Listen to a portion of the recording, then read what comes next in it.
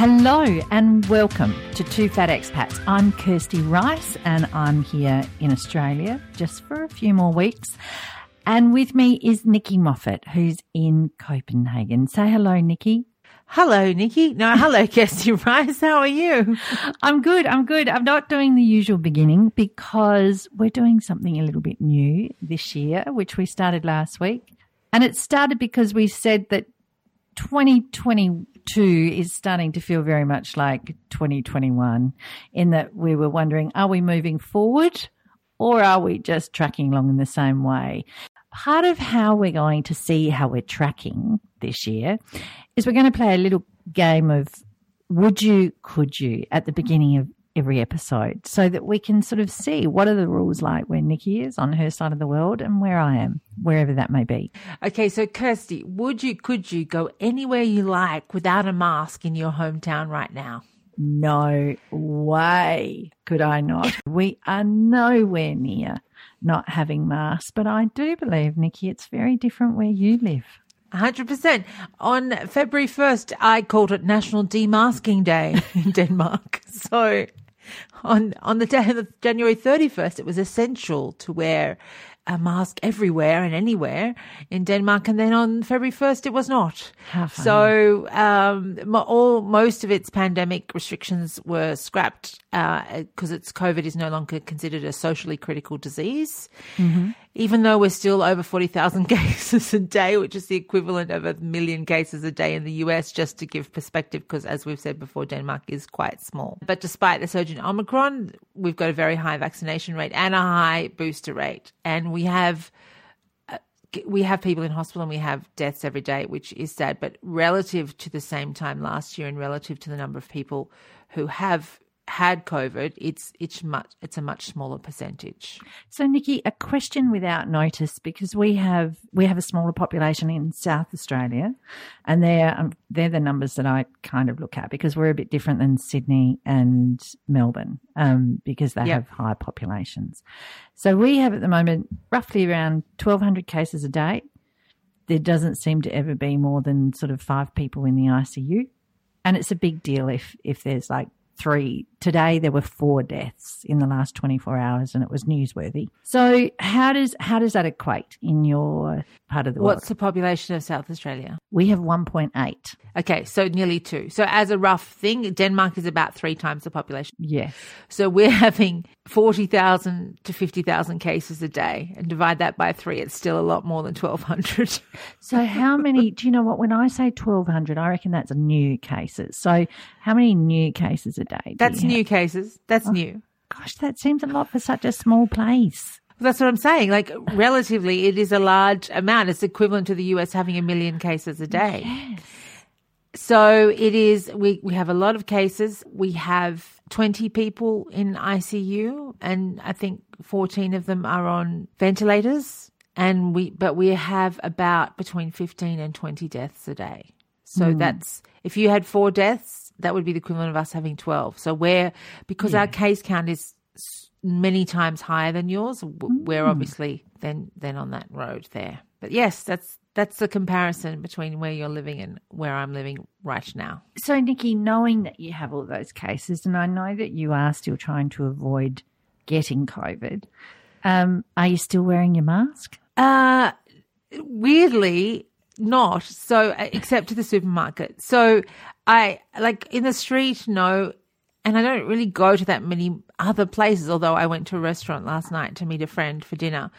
But in the supermarket, yes. And there's about 5% of people in the supermarket still wearing masks. But that's it. It's like there was a national demasking day.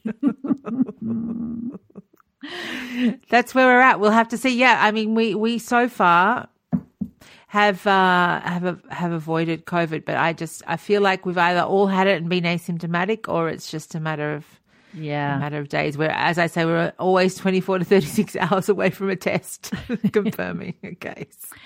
So, Nikki, would you or could you call it Chinese New Year in Denmark? Yeah, so interesting that, because I have always called it Chinese New Year because of my 6 years in Hong Kong. And Yes. to me, that's my relationship with it. And of course, in Australia, in Sydney, where I came from, there's also a large Chinese community. So in the past, 20 years ago, before I left Australia, it was also called Chinese New Year. So I personally have always called it that. When this came up and I saw it in the group. And which group would that be, Nikki? Sorry, and that would be the Two Fat Expats Facebook group, one of the best groups going around. 32,000 people who can tell you anything you want to know about anywhere in the world. That you know, it was called different things in different places. I thought, of course, that's true. Yeah. And so I had a little look around in Denmark, and it seems to be titled Lunar New Year in Denmark. Yeah. I'm the same as you. I kicked off my expat life in Indonesia. It was always Chinese New Year. And I was interested because this did come up in the Two Fat Expats Facebook group. And it was, you know, someone from Korea said, only foreigners say Chinese New Year, and they'll be promptly corrected that it's Lunar New Year, or, now I'm going to get this wrong, Seolao. So I think that's like lunar. Right. Moon. Yes. Moon. Seoul would be moon. Yes. Bear with me, people. We're just starting. That it's never Chinese New Year. And then in Vietnam, it's called Tet. But they'll say Lunar New Year to expats sometimes. And evidently in Vietnam, nobody would ever say Chinese New Year. And in the South, they'll be offended if you call it Chinese New Year. So, Nikki, I feel like I've been educated this week because, you know, I just, without thinking, have always called it Chinese New Year because that's what it was called where I was at the time. And I didn't question it. And now it makes so much sense that, of course, it's not going to be Chinese New Year in other places. Like, yeah. I couldn't agree with you more. And the more you know, let's put in that file and move on. Kirsty, could you travel to Qatar with the same amount of paperwork as in the before times, which would have been a ticket and a passport?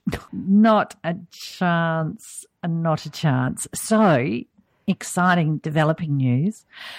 I have a ticket booked to go to Qatar on the 22nd of February. I cannot believe it. It will be nearly 2 years since I always want to say fled Qatar, but it was, you know, quite the drama in husband newly diagnosed with bowel cancer and schools shutting down and COVID on our shoulders.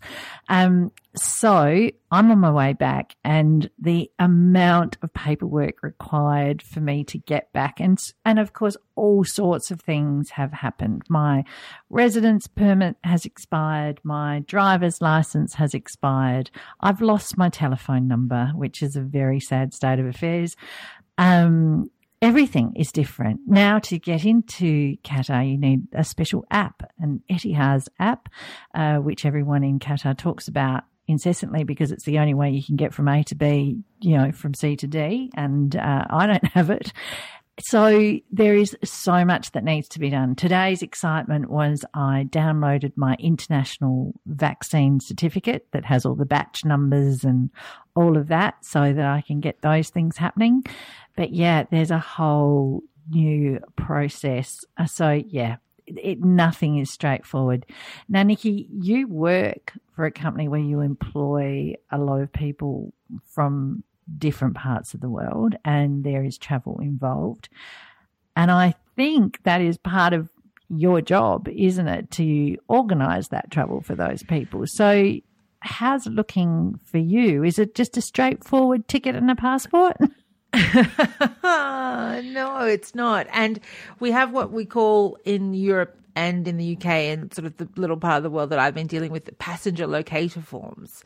And basically you have to upload them before an airline will let you check in for a flight, and they can only be completed within 48 hours of your arrival. In places like the UK, you have to have pre-booked tests on arrival with a unique identifier number that then has to be put into your passenger locator form to prove that you will be tested on arrival, et cetera, et cetera, et cetera. Italy has a different passenger locator form to Spain, and also also the passenger locator form requirements change every week. So just so you filled one in last week doesn't mean you're going to know what you're going to have to fill in when you go this week. Some weeks they require you to have the seat number of your plane ticket, and some weeks that's optional. It just depends what their COVID numbers are doing, I guess. You know, some weeks you have to have every piece of vaccination information. Some weeks you can just have what we call in Europe the green pass, or the QR code, which lets you travel between European countries. There is a lot to do, and it's not about, you know, I mean, and intra-Europe in the olden days, in the before times, you could just go with an ID card, not even a passport necessarily. But now you have to put all sorts of passport information. For the Italian passenger locator form, you have to write where you were born on the form when you're applying to get into the country. Do you know There's just a lot. Do you know who I think about when I think about these things? I think about 19-year-old backpackers and those people that are, you know, would have a lot of difficulty organising these things, because I have people in my house who are 19 and 20 and 21. And I do have a child that is hoping to travel to Europe, you know, towards the end of the year. And I keep thinking, God, remember in the days, Nikki, when we were backpackers or travellers, young travellers, and there was, you know, there was no mobile phones or any of those things. No. And you would ring your parents every second Sunday, you know, from a payphone or do whatever, and you just found your way around. I mean, now with these guys, everything is so much more complicated, isn't it? But I would hate to be someone that was like, oh, well, I'm going to go to France in March and I'm going to Italy 2 weeks after that, and then I'm going to go to Spain, and then I'm going to, like, just the paperwork itself would, we say paperwork, just the digital work itself. Yeah. Okay, it's Nikki, quite a thing. Moving to our topic of the week. New Zealand has been a point of conversation definitely this week, because they have just lifted their travel bans for Kiwi citizens and residents. But it has been a really, really tough couple of years for Kiwis. And I would argue that perhaps the Kiwis have done it tougher than anyone else in expat Kiwis and those who have been stuck in New Zealand trying to get out too. I had a drink with a girlfriend last week. Her father's just been diagnosed with motor neurons disease. He's in New Zealand. She's in Australia. And she was just waiting to sort of see when she was going to be allowed to fly in to see him. I just think our Kiwis have had to have such a high level of patience and perseverance, and many of them are completely done with waiting, particularly when you see that New Zealand has a 90% double dose and 70% boosters. I imagine there's a lot of Kiwis in other locations thinking, well, what are we waiting for and why can't I get in? Now, Nikki, you have a girlfriend called Kerry who lives in Denmark, and she has a fabulous Instagram page where she takes the most beautiful photos, and we will put a link to her Insta page. But you had shown me something that she had written, and I just thought, as a writer, God, I wish I'd written that, because that is the perfect explanation. And she was discussing about heading back to New Zealand and how she would feel about heading back to New Zealand after basically being, you know, banished from the country for 2 years. And the expression she used was, it would be like having coffee with an ex.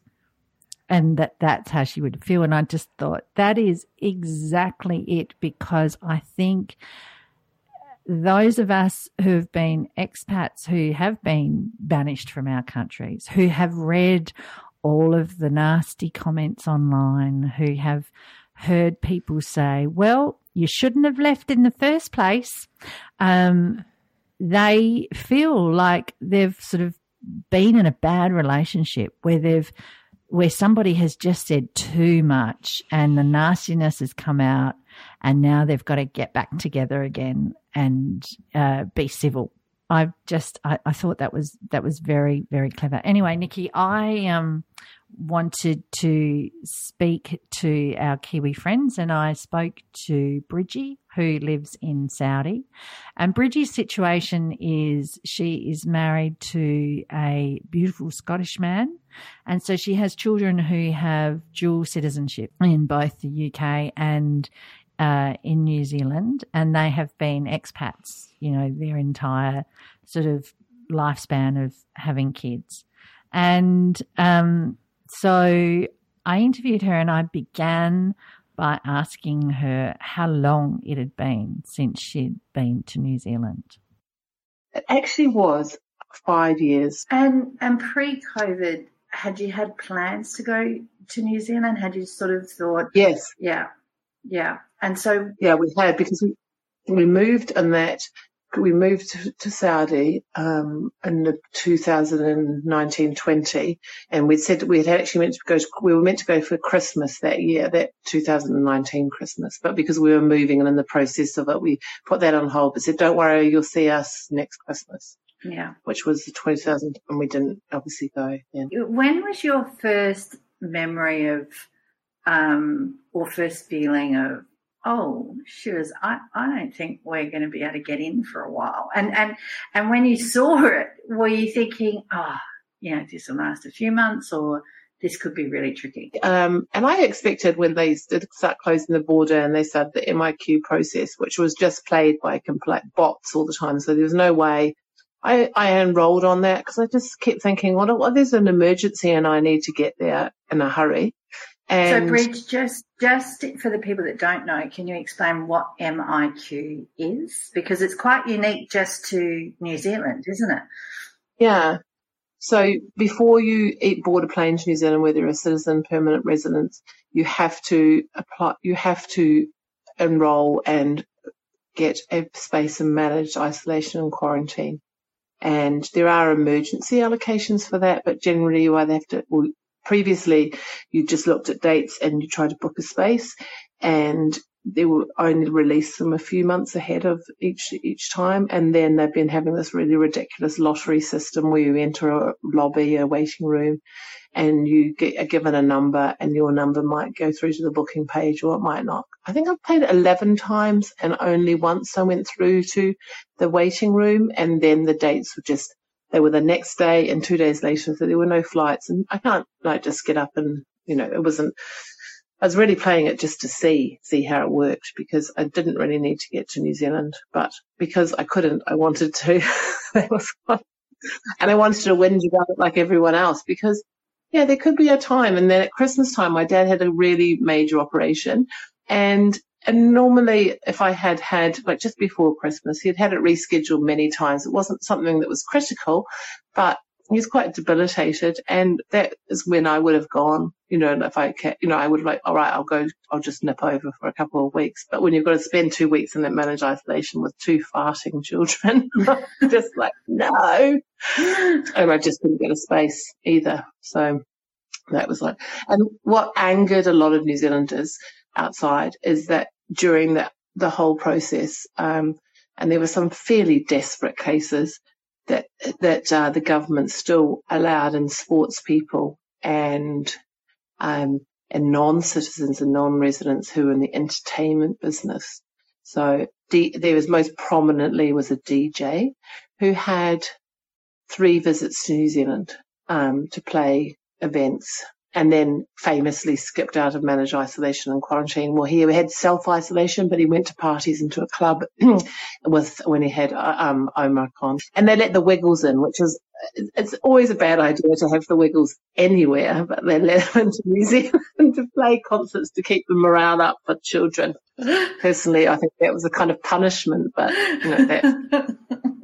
So people were saying, well, hang on, how come that expats are deemed a risk and are battling for these spaces in their managed isolation and quarantine, and then you let in Bangladesh cricket team, Pakistani cricket team, and all their entourage and things like that. And the reason was given as it was for business, but they were just as much a risk as anyone else.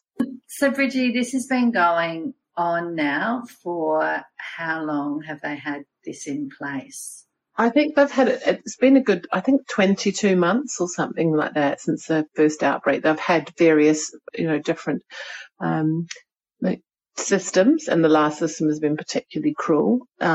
And now they have opening up for self-isolation. So managed isolation and quarantine will now, I believe, be scrapped for people who are vaccinated.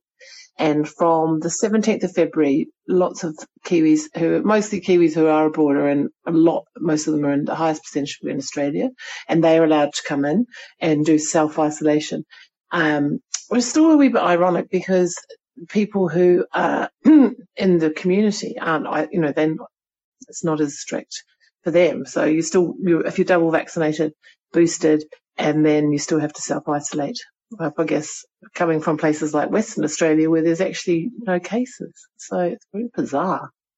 And then I think from the 20s, maybe the beginning of March or the beginning of March, 17th of March, something like that, you can then go from the rest of the world. But I think the restrictions are that you have to be boosted, you have got to be vaccinated. Yeah. And then you do self-isolation. And the rules haven't been really made clear. I spoke to my parents and said, would you have, can we come and stay at your house and do the self-isolation? But I'm not sure if you're going to be able to do that. And I'm like, in theory, could we come? Because would you have us? They've been made to feel like that COVID is a really, really fatal disease. I understand your point of that there is a level of fear that comes because you're keeping the big bad monster out. Do you feel like returning to New Zealand will be like having coffee with an ex-boyfriend? I think it'll be very strange because I feel like there have been, you see lots of people comment on both publicly and also just on any forums and things, and they're really rude about, you've gone, you're the person who went abroad, and where before we would probably talk about you and say, isn't that amazing that Bridgie lives in Saudi Arabia? They're like, no, why did you do that? You shouldn't have left New Zealand in the first place, and you're just coming back now, and blah blah blah. There's a really nastiness, and it's separated the country, I think, from expats and then people who live there. It's really And my parents feel that, like people have said, my mum is particularly, like they cope, they're pretty hard. They're not emotive kind of people. But my brother and his wife had a little girl in October of 19 and they've never seen her. And that's the part of grandchildren that my mother loves best, when they can't answer back. And anyway, she speaks Norwegian, but she has missed those, like the baby cuddles, and she just gets so upset when you start talking about it, because she's like, that was my granddaughter and I haven't. And of course I've got two boys. She does have another granddaughter, but she's older, and that's for him, she's really missed out. But she says, they had to close the border. I'm like, it didn't have to be so tight. So yeah, and I think that the problem is that they haven't done anything during, like there's not been a big surge in health ICU units. They haven't really. New Zealand, it seems, they shut the border, they shut down, we're all right, we're fine, we're just miles away. And they are anyway. Like, it's always such a mission to get to New Zealand. And then they haven't really developed, apart from vaccinating. But I mean, New Zealand is, 5 million people, so it doesn't take long to get it done. How do you think it's affected how you feel about New Zealand? It feels like it's been a dictatorship. I mean, I know they've had a pandemic and they had to manage it in a certain way, but there's been decisions made and policies put in place that there's been no consultation on. And one thing I will definitely do when I do go back, which will probably be in July, is make sure I'm eligible to vote, because if you're out of the country for 3 years, you aren't able to vote anymore. But I would, because I would like to be a little bit more involved in what's going on, because it does affect you. I haven't always voted in the past, but I think because it affects my family, I will definitely be going to vote now. But I do feel like they've just isolated. So hang on, how will you be able to vote because you've been out of the country? Do you mean if you're out of the country, just for without going back in, or yes. So if you haven't visited New Zealand in 3 years, you cannot vote. So right, but even if you do just come and visit, you then get your right back to vote again. Yes, get your right back to vote. That's huge. Yeah. Yes. So that was up for debate, but I think the current government probably won't do that because there's a big Facebook movement called the Grounded Kiwis, and they are taking the government to court over human rights with this managed isolation and quarantine system that was in place, and how unequal it is. And it's got quite a number of lawyers who are expats, and it's been funded by a lot of wealthy individuals. So the court case has already been put off once because the government had to gather more evidence. But it'll be interesting to see the outcome of that. It's definitely still going ahead, even though the borders restrictions have been lifted. So yes. And so with Grounded Kiwis, so they're all currently Kiwis who are outside of New Zealand who have been trying to get back in and haven't been able to. And also people who are inside New Zealand and wanted to get out and also be guaranteed a space to get back, because quite a number of people have, or maybe they're recent immigrants to New Zealand and they want to get out. And they're the people whose voice is heard very little of. I can't remember what the stats are, but Kiwis are, prolific travellers. And so many New Zealanders don't live in New Zealand. Like, they're well known for it. And I can't imagine how this has affected the collective New Zealand psyche. Well, there's a sixth of the population are abroad. So there's 1 million. Wow. And then there's 5 million sheep inside, 1 million sheep outside. Who perhaps they're the black sheep. It's heartbreaking to listen to someone who has those feelings and has not been able to get back for so long. There are a couple of things that struck me there. One about the being able to vote. So going back and then being able to register to vote again. I was like, I wish Australians could do that, because that's something that is very interesting to me, because we always have that conversation about if you're an overseas resident, you can't vote after 3 years or 6 years or whatever it is. Yeah. The other thing was about the Grounded Kiwis group, and they have really stuck together, that Grounded Kiwis. Like, I've seen them a lot over the last couple of years. Whereas with the Australians, there are also Australians who are suing the government, but there's all these sort of little different expat groups that sort of grew up together. Whereas Grounded Kiwis has been more of a cohesive unit. I think they've done the one team thing that I know they don't like Jacinta talking about, but that they've done that very well, and they've sort of kept cohesive and together during that time. Whereas I feel like Australians were for a long time in a similar position to Kiwis. And at one stage I remember saying to you, gosh, I think the mixed system's better than our system, because with our system, you just book a ticket and your flight could be cancelled anytime. Like, at least with their system, you know that you got a place before you book your ticket. But then, like, it's just so brutal, and my thinking did change on that. And also interesting hearing Bridgie say about like just playing for fun, like just seeing if she could get into the waiting room like of the system, and then also and then she got in there, but then she couldn't choose anything because it was always the next day or the day after. So you can imagine like the desperate people that were in there and had to choose that because they had no other option. Yeah. It's just heartbreaking. It's heartbreaking. I mean, I have had a broken heart about Australia, but I really feel for the Kiwis as well. I think we could take the argument that they maybe have had it the hardest. I see this with Western Australia, and I have a girlfriend who's in Western Australia now, and she gave up drinking this last year. And without thinking, I said to her, gosh, giving up drinking, COVID, that's commendable. And she said, we haven't had COVID. And she's absolutely right. They haven't had any COVID. They've had nothing that would cause you to go, God, I need a drink tonight. They haven't locked down. They haven't had any of. They haven't QR checked. They haven't masked. They haven't done whatever. And I understand that feeling because we had, very similar situation here in South Australia. Life went on as normal. And so I can see the side of it of, well, why on earth would you bring in COVID when life is tracking along as, normal, inverted commas, because it is easy. Life is very easy when you can see how it is for everybody else. But I also think, unfortunately, what comes with that is fear, because you have this enormous fear of the big bad monster that's coming your way and when you're going to open the door and let the monster in.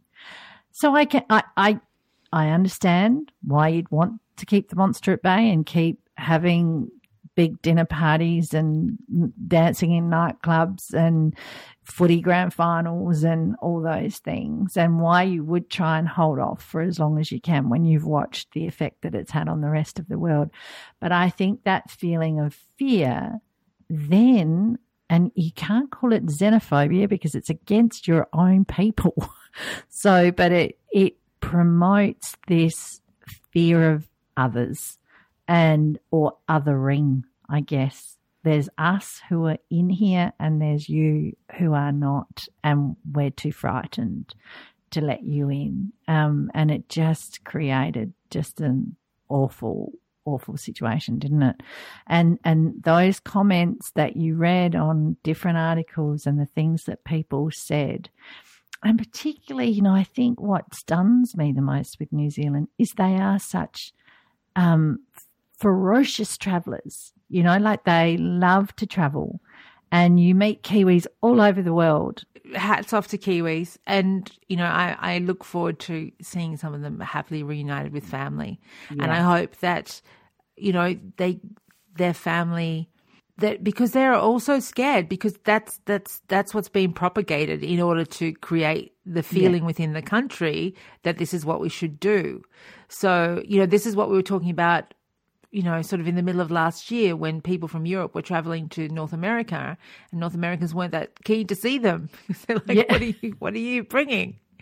And so you're right. There's a lot of othering going on, and people can see how that translates, and they feel, well, this doesn't usually happen to me. And, I'm not saying that's a good thing, but perhaps that can make them more empathetic when they see othering going on in other situations in different environments. So. Yes. Kirsty, we've talked a lot about comments that people make online, and we've talked now about the othering that happens between within communities. Can you give an example of something that Bridgie's happened to her or that someone's commented about? Yeah, I can, unfortunately, and this is really recent, and Bridgie just sent it to me in a message, and luckily she's got a sense of humour because she wrote, in inverted commas, this is just some fan mail. So Bridgie and her son did an interview for Grounded Kiwis that sort of went on social media, and they talked about, basically he wanted to see his grandparents, and she talked about, in similar vein of our interview, of like what it's like not to have been able to get home. So this is something that someone wrote to her online. So just imagine receiving this message. It says, "You are not entitled to come back to New Zealand. You're just entitled, full stop. How do you think New Zealand got through this without many deaths? By excluding the likes of you and your expat brats, that's how. Your vaccines probably aren't even legal or legit. I mean Saudi, for Christ's sake. You must have hated New Zealand a lot to move there. But now you're still whinging about coming home. I'll tell you what, take your tax-free private jet and go anywhere but New Zealand because you're not welcome, you plastic Kiwi." So that just gives you an idea of what people get when they put themselves out there and they talk about their stories. But there's so much about that. And, Nikki, we're preaching to the converted because this is an expat podcast, so we know that other people would have felt that just as much. But, I mean, so much like you said, Nikki, with you don't get any tax-free dollars in Denmark. You probably pay more tax than anyone could ever imagine. paying, and none of us are on private jets. We've all seen my hillbilly business class where I push my 3 seats together when I travel economy. But yes, we do have lots of fantastic benefits of being able to travel. Not that we've been able to do that for the last couple of years, but seriously, take your expat brats and your vaccine's not even legit. I mean, come off it. God. Yeah, no. And that's really tough. So lots of love to all the Kiwis everywhere. Yeah. Anyway. Okay, Nikki, kicking off with our 3 favourite things. I'm going to be so boring because I know I keep talking about And Just Like That, which is the new Sex and the City. No, what? I've never heard you discuss that. Oh, gosh. I watched the final episode. I absolutely loved it. I still take it very personally when I hear people say how much they hated it. I saw Clementine Ford wrote on her Facebook page today that she hate-watched every inch of it, and she will hate watch the second season if there is one. I loved it. I loved the ending. I cried. I talked to my cousin Bianca about this as well. She said she cried at all the same moments that I did. It did everything beautifully in what you would have hoped for of those iconic fashion moments and scenes. But what I have loved is the podcast. There is And Just Like That, the writer's room, and they go through each episode and they bring in who they brought in as a new writer, because they obviously brought in new writers to refresh and to create the stories of their new characters. And so you get an insight into those new characters and what happened and how they went sort of episode by episode. It is fantastic. I have absolutely binged through every episode. And now what I'm going to do is go back and rewatch the series, because now that I've listen to the podcast, you can't help but want to go back and pay attention to those secret little bits and pieces they've told you. So that's my first one, is the podcast, if you are a fan of And Just Like That. Now, Nikki, you know I'm a Survivor fan, and Survivor Australia has started. I saw it was coming back. But for those of you who are watchers of the US Survivor, you have to watch Australian Survivor, because they have brought Sandra over to Australia. Sandra is the absolute queen of Survivor in the US.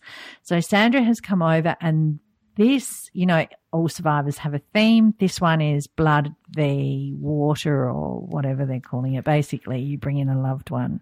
So Sandra has brought in her daughter, and so you've got a couple of old Survivor players where you've got husband and wife, or father and daughter, or, rugby star and cousin, or whatever. And so it looked great for, okay, they're going to, match all these pairs up together. And then in episode 1, they split them up so that they all have to play against each other. So you see. Well, that would be the point. Yeah. You see, it is absolutely brilliant. I've loved it.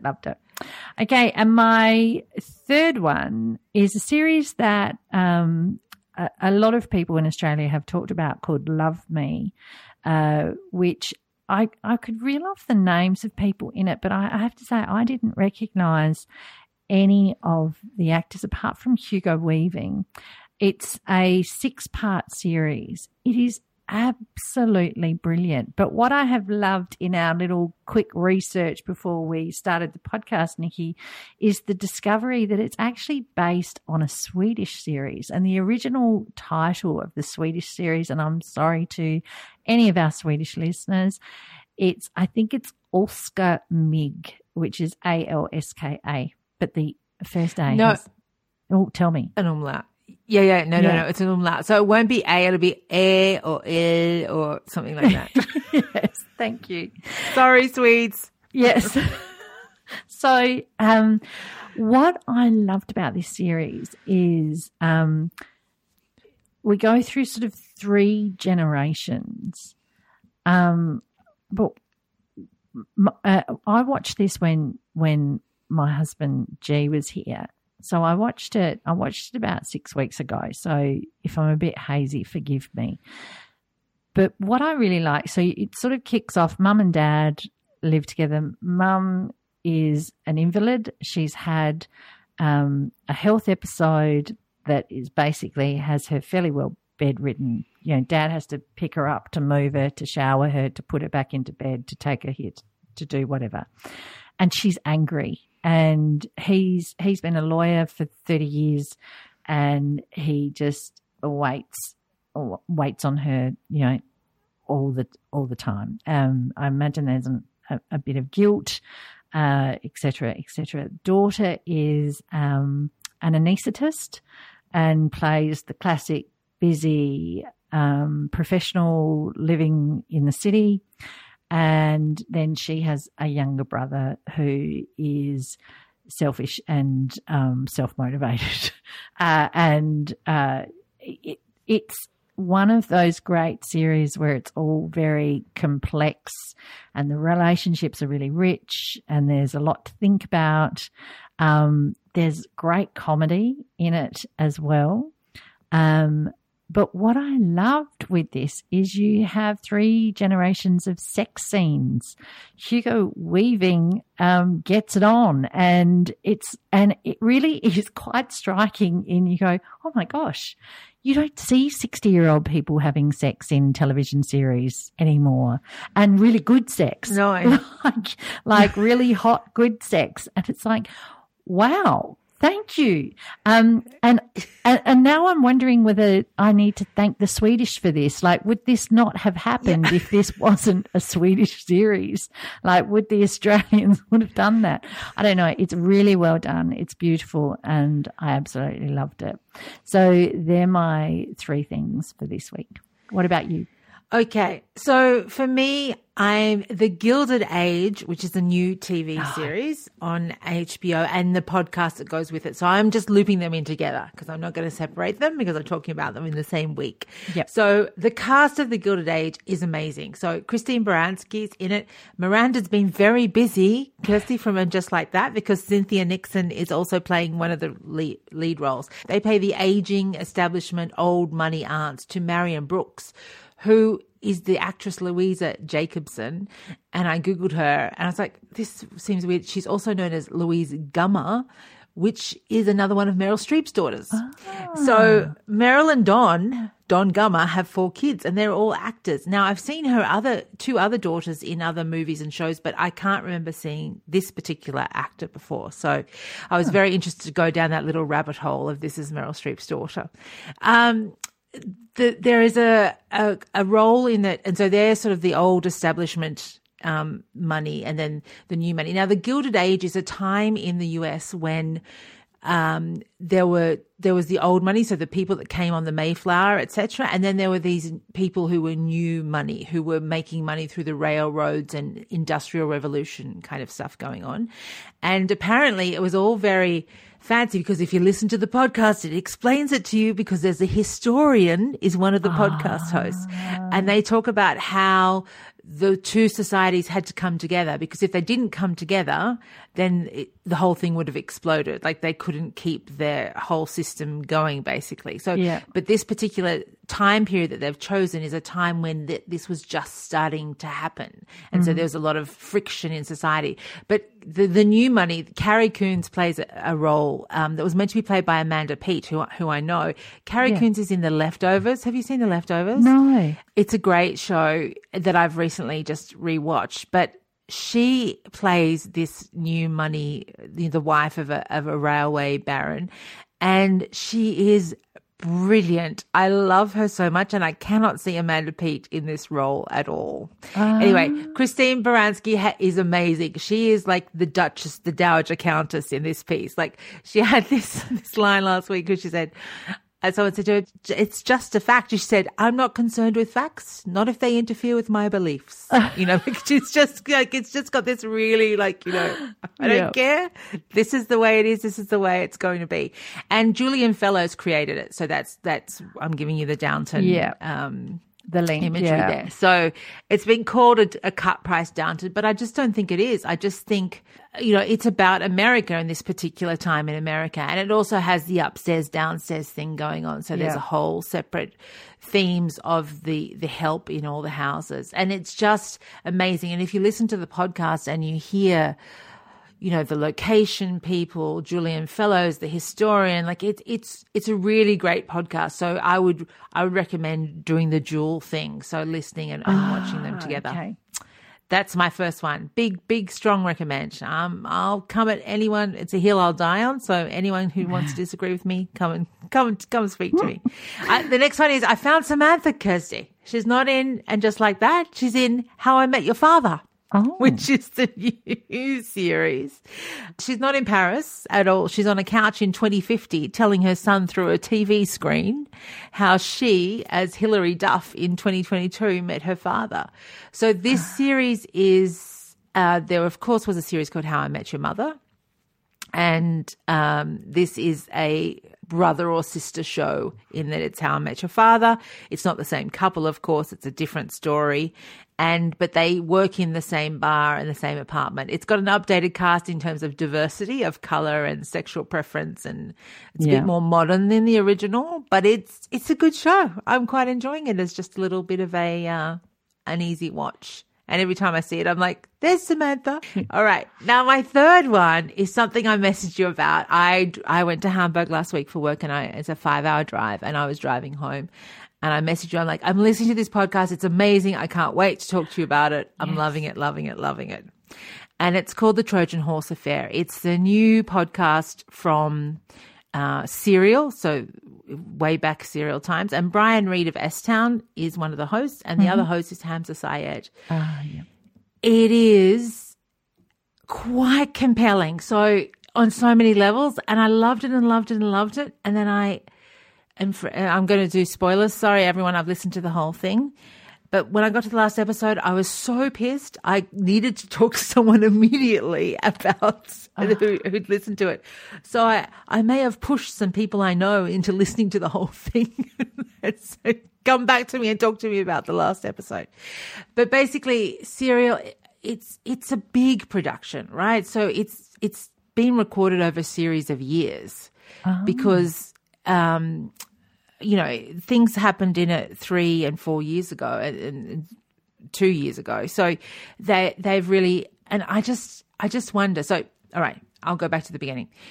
It tells the story. So the Trojan Horse Affair, and I remember vaguely when it was explained to me in the podcast, hearing about it in international news, but I didn't really understand anything about it. I just thought, okay, fine.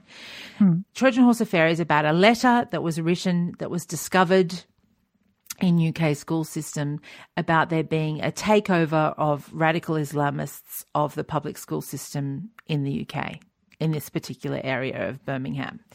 And so it went up to government levels, and there were all these things enacted and put in place to stop this particular process that was outlined in this letter that was anonymous, and nobody ever investigated who wrote the letter. They just went off to work on all the things that were in it.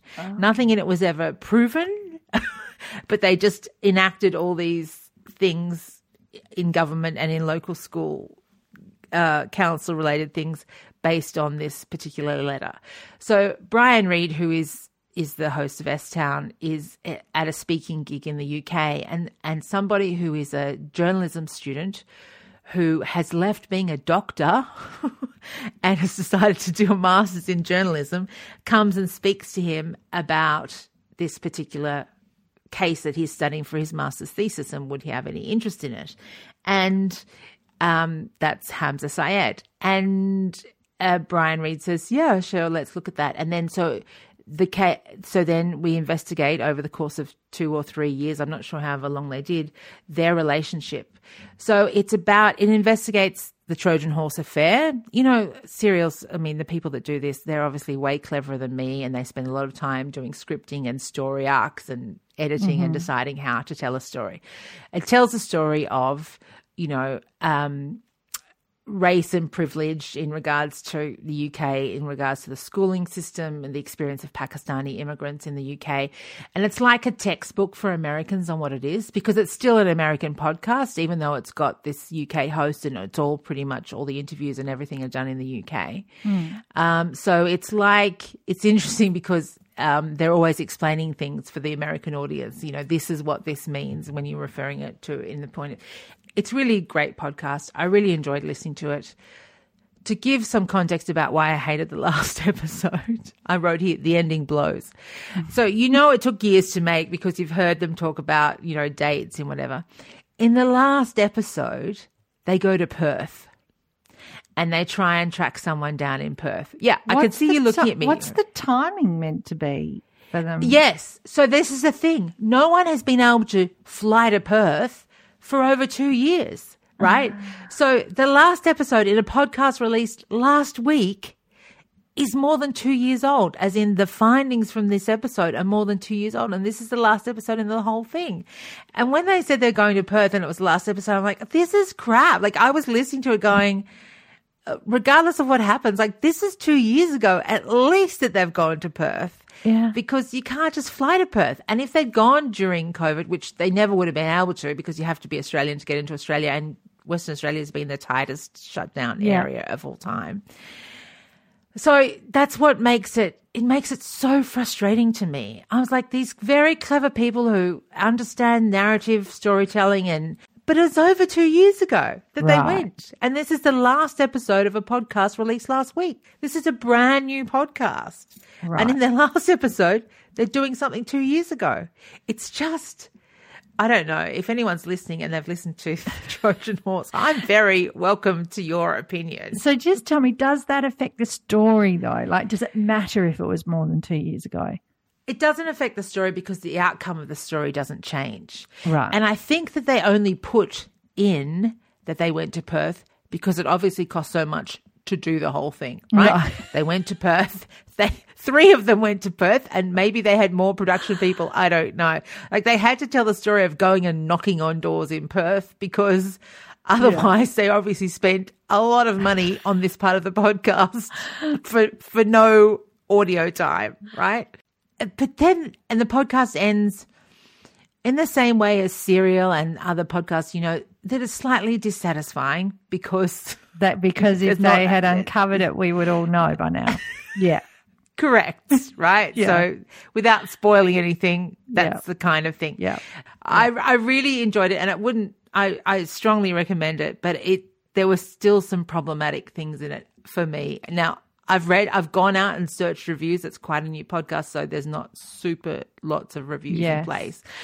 I couldn't find anything Nikki, that came up. I feel like I'm in the same situation as when you'd watched Succession and you would just needed to speak to someone who had watched the last episode of Succession and you were beside yourself. Like, can you remember? And now that I've watched Succession, I'm guessing it must have been the episode where there's something involving a car and a lake, or is that what it was? Yeah. And you were like, I need to talk to someone about this. This is so huge. Yes, and I feel that I'm once again letting you down because I haven't listened to the podcast, but I will have a listen. And I'll see if I'm as invested in you. Talking about like doing massive things for final episodes. Did you see? And just like that goes all the way to Paris so she can walk across one bridge and then pack up and go all the way home again. All right. Well, Nikki. All right. I'll speak to you next week. Yes. Bye now.